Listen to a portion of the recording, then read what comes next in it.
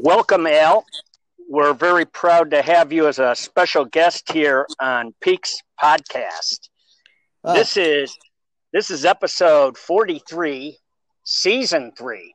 Season 3 was supposed to be the summiting of Everest, but now it turned into the COVID season. And we're having a little bit of a change of format here. We have the COO of A-Basin, Al Henceroth. And Alan is a legend in his own right. He has worked over at A-Bay for some 33 years almost, working on his 33rd year. And we're so proud to have him with us today.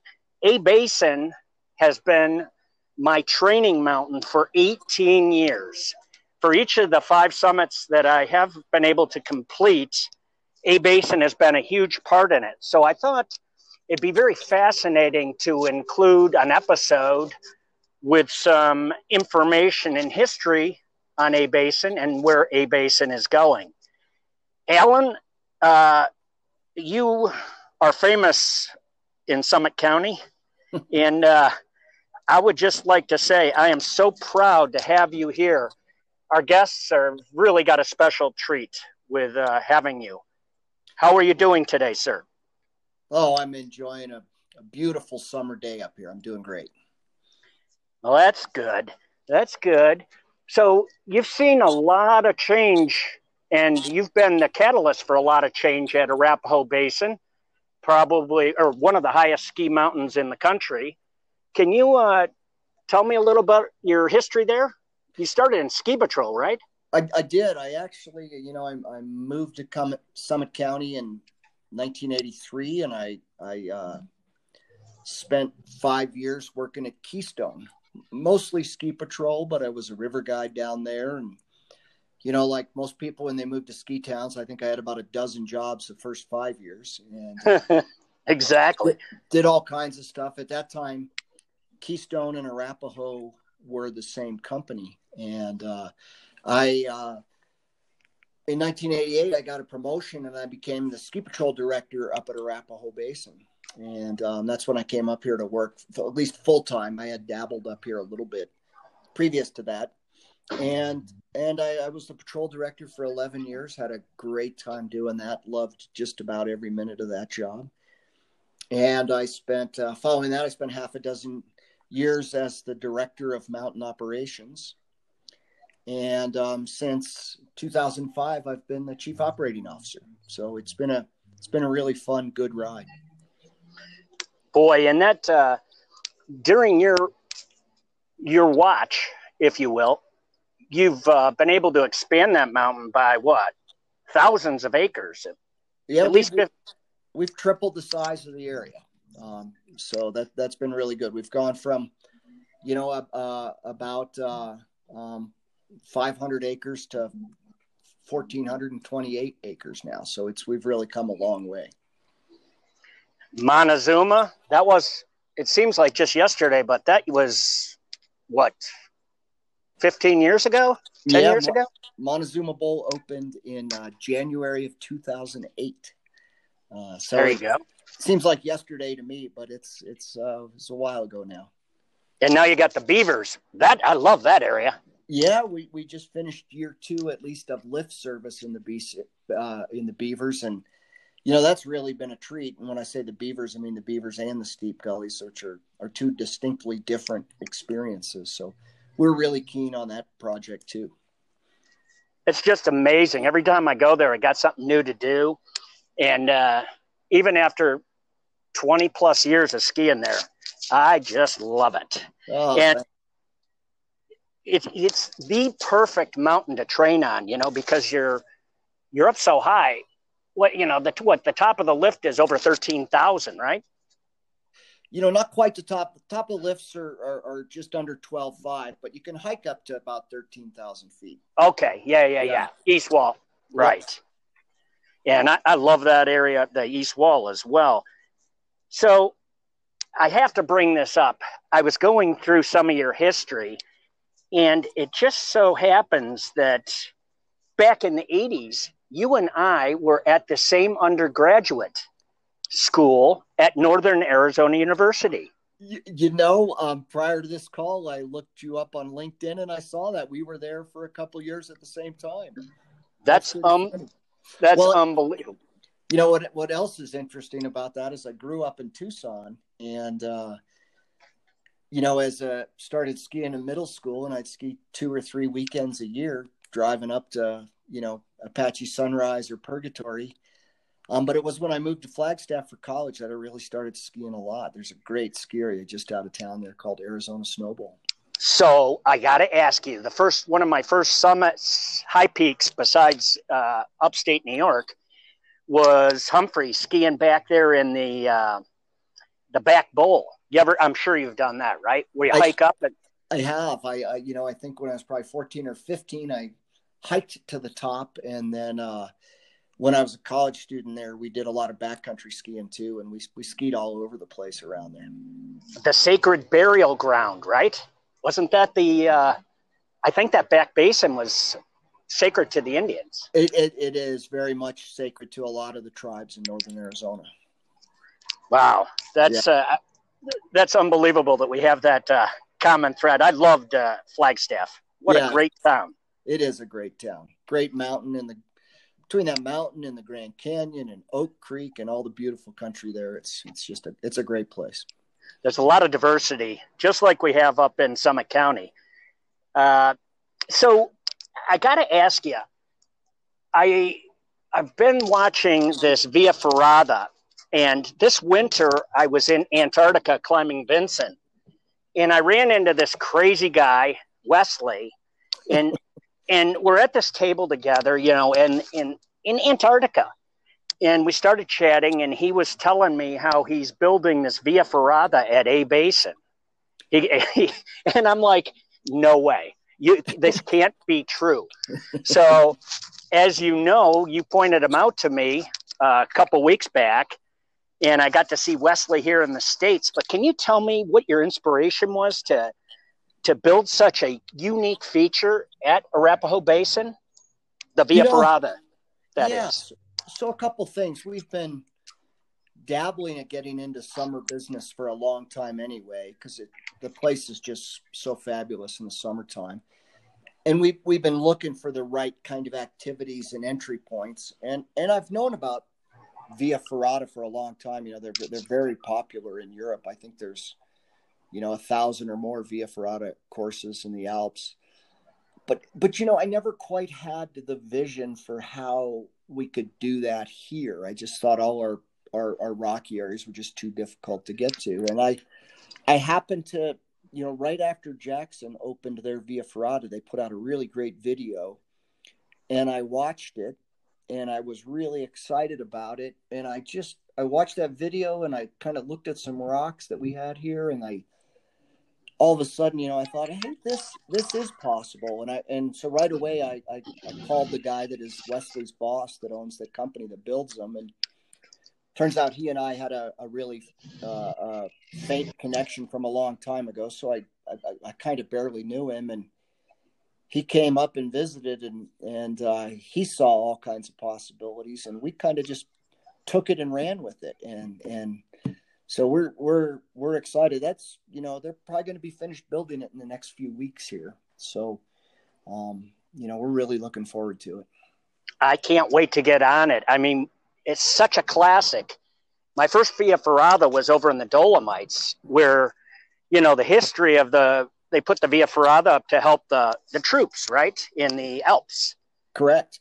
And they have those fixed. It's a fixed cable basically, all over the northern part of Italy in the Dolomites.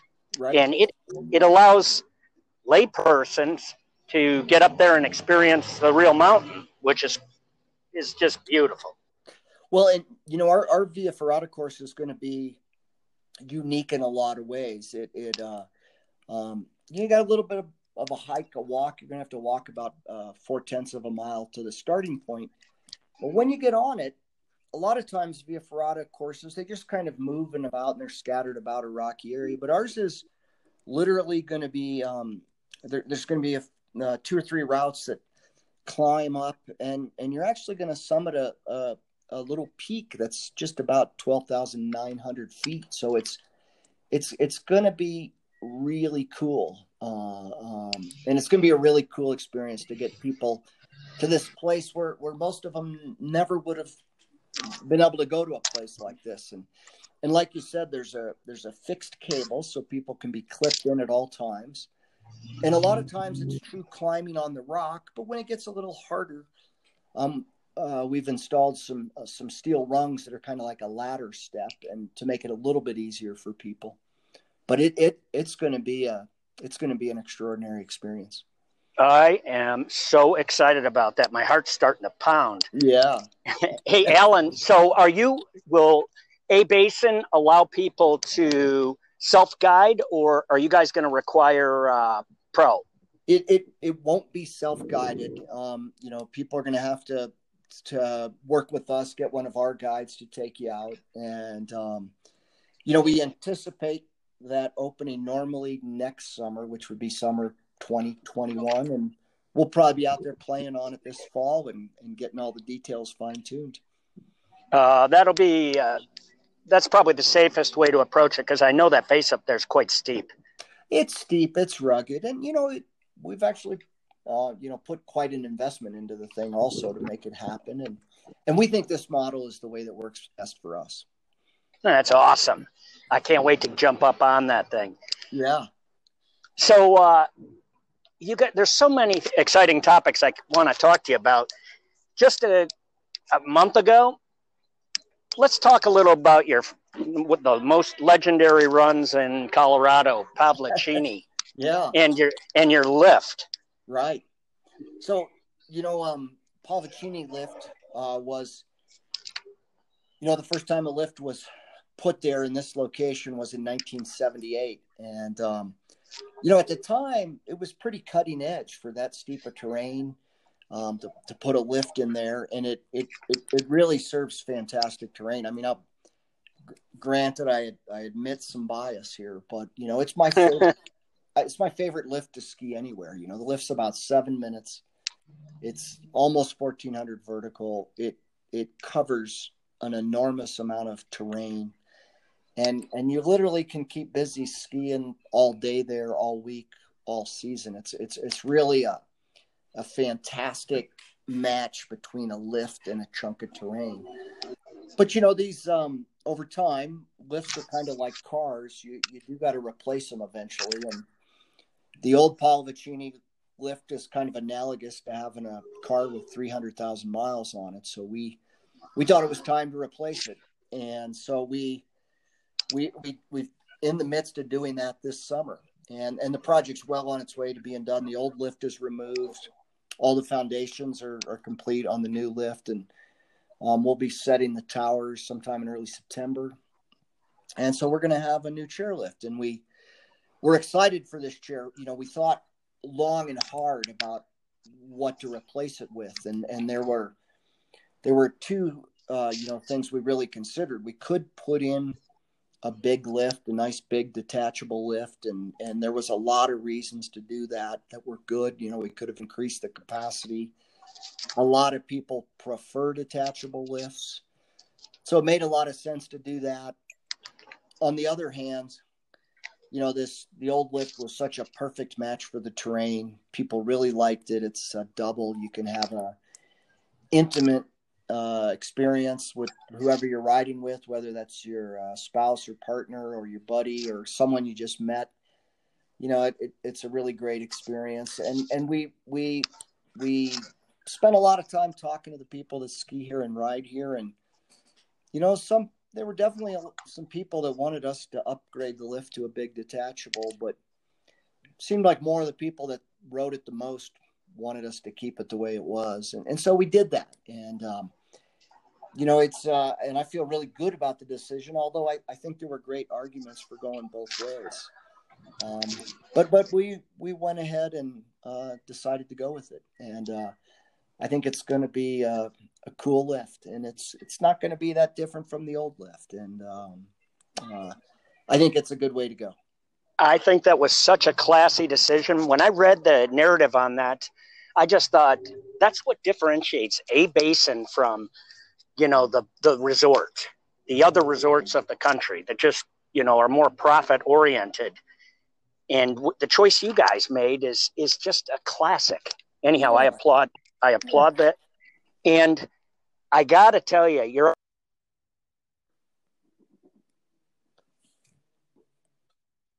out of all that, there's 100 lifts that you gave away, I understand. Yeah. I've never been so excited to win a lottery and get a chance to buy one. And I'm having it mounted with a plaque at my cabin up in Wilderness. Oh, that's cool.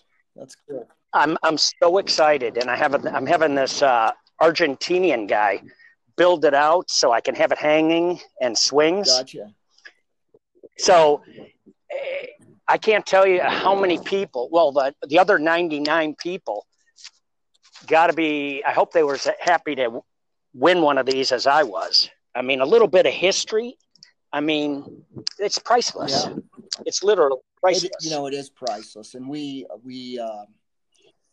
the new lift is a few $1,000,000, and so we did try to sell some of the old parts just to offset a teeny bit of that, and we sold about 100 chairs, and we also were in the process of auctioning for the chairs for various good causes. We've auctioned one so far.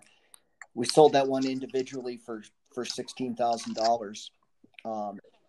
Oh my God! Raised money for our local community foundation, the Summit Foundation, and also the Community Care Clinic and the FERC, or the Family Intercultural Resource Center. So we're taking some of that notoriety of Poly and trying to do some good things with it on a community level, especially in these COVID and recession times, especially to help some people out that could use a hand. So we're excited about that. That's a fantastic cause. Good job. Another decision that we had made, like 20 years ago, was that whenever we replaced that chair, we were going to give the employees that had worked here 25 years or longer one of the chairs too. So some of our people that are a little long in the tooth around here, they got a chair to put in their backyard also. So.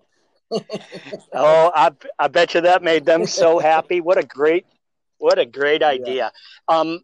I told a couple people that love A-Bay as much as that I was going to be interviewing you, and they wanted me to bring up a suggestion. Yeah. They said, well, two of my friends also won the lottery and have a Poly chair, and they said, hey, we should ask Alan if he would have a party for everybody who won a chair.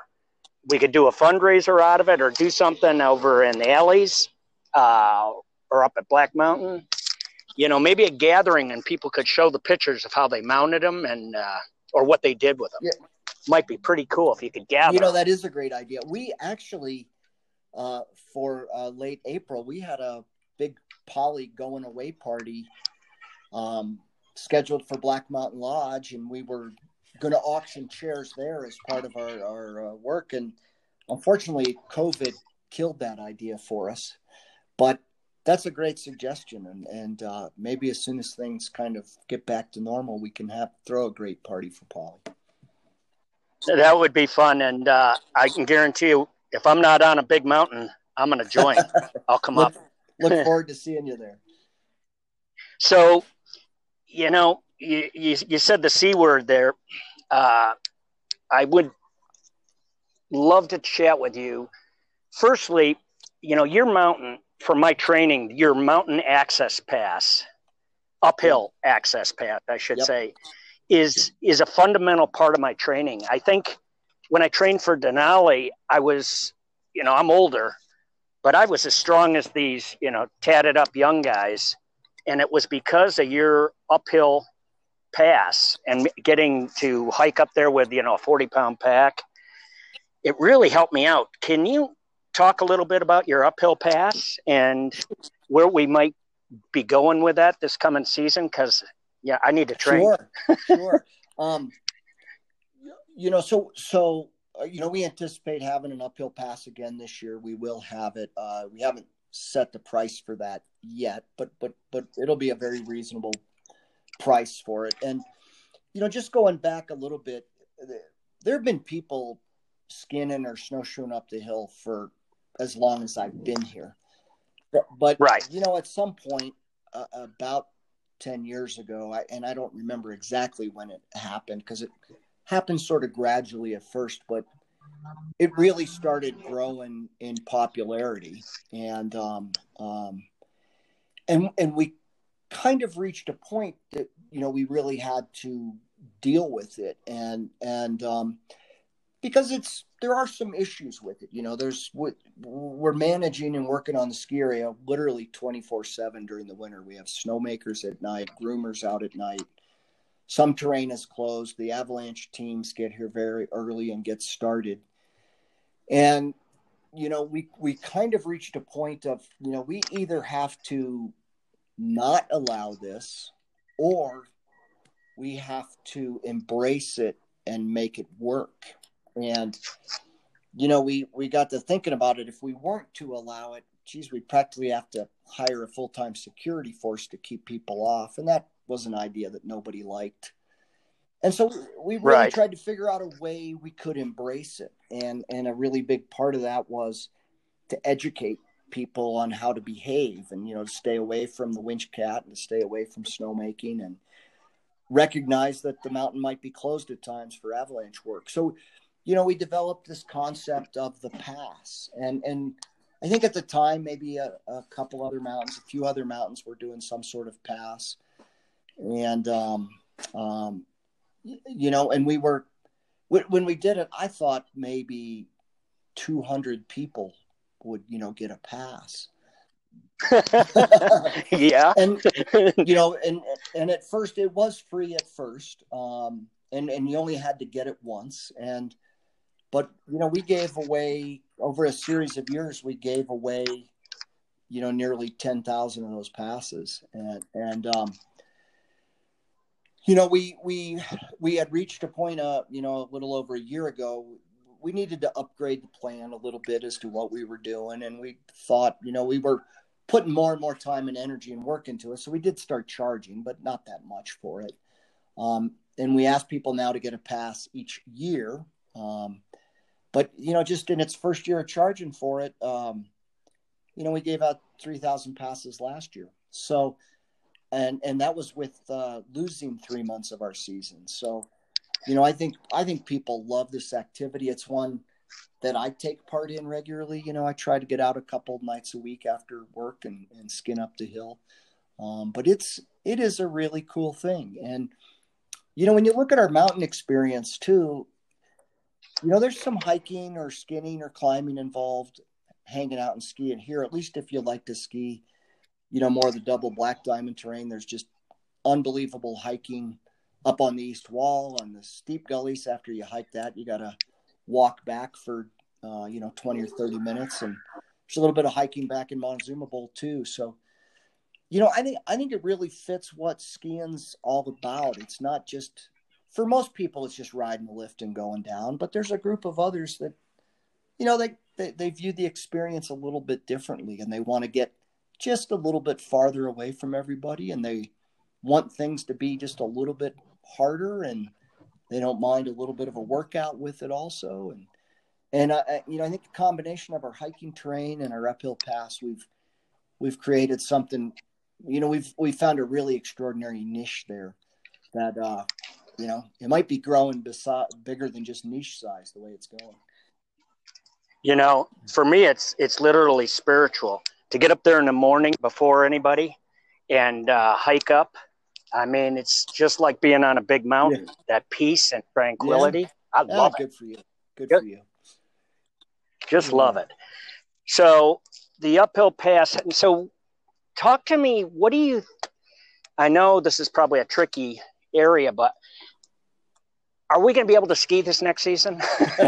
I mean, How's it looking up there? Well, it's kind of funny you say that. We, right before this call, I was on a call with the governor's office, and soon as we're done, I've got a call with the Summit County government and health department, and I'm very confident we're going to ski this winter. I have a really high level of confidence that we're going to ski this winter. I think some of it might be a little different. We're trying to figure out what that's going to be. We dabbled back. We opened May 27th for 12 days.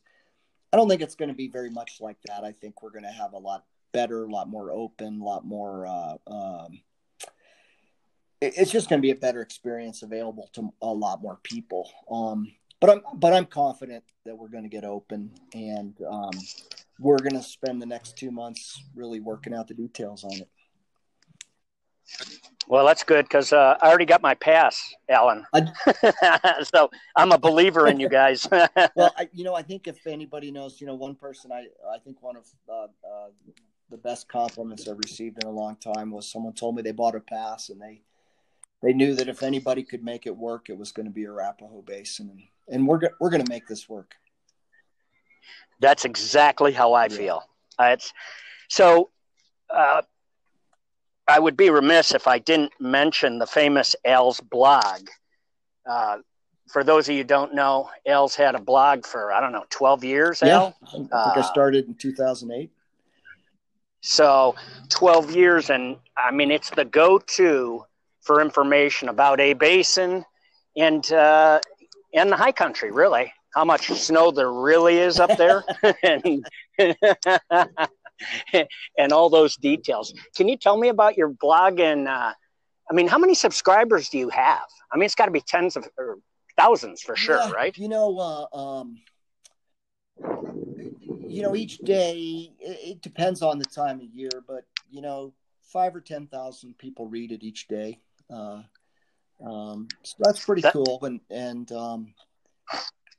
it's been a really great experience. Some people do comment online, not a particularly huge amount, but the amount of people that I've got to meet face to face that come up to me and just start talking to me because they're familiar with the blog, and the way I've been able to get to know so many more of our guests than I would have otherwise. It's been a really positive experience that way. And, I just try to share another side of the basin with people, and sometimes it's easy. Sometimes I, struggle with finding things to write about, but, I just try to write about stuff I see or put pictures up of things I see. And it's really been a lot of fun. And hey, one thing for the record, we're probably the only resort out there that actually reports less snow than we really get. Well,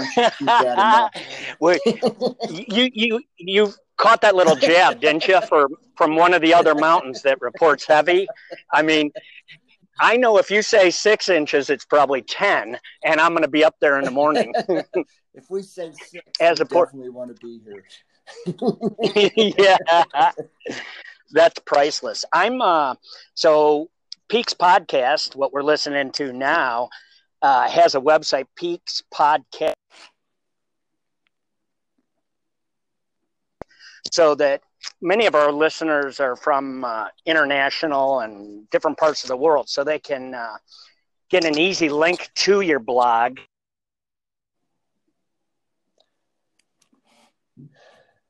International clientele. Hey, Brad, I lost you just a little bit there, but I think you were talking about your website, but I missed you for a sec there.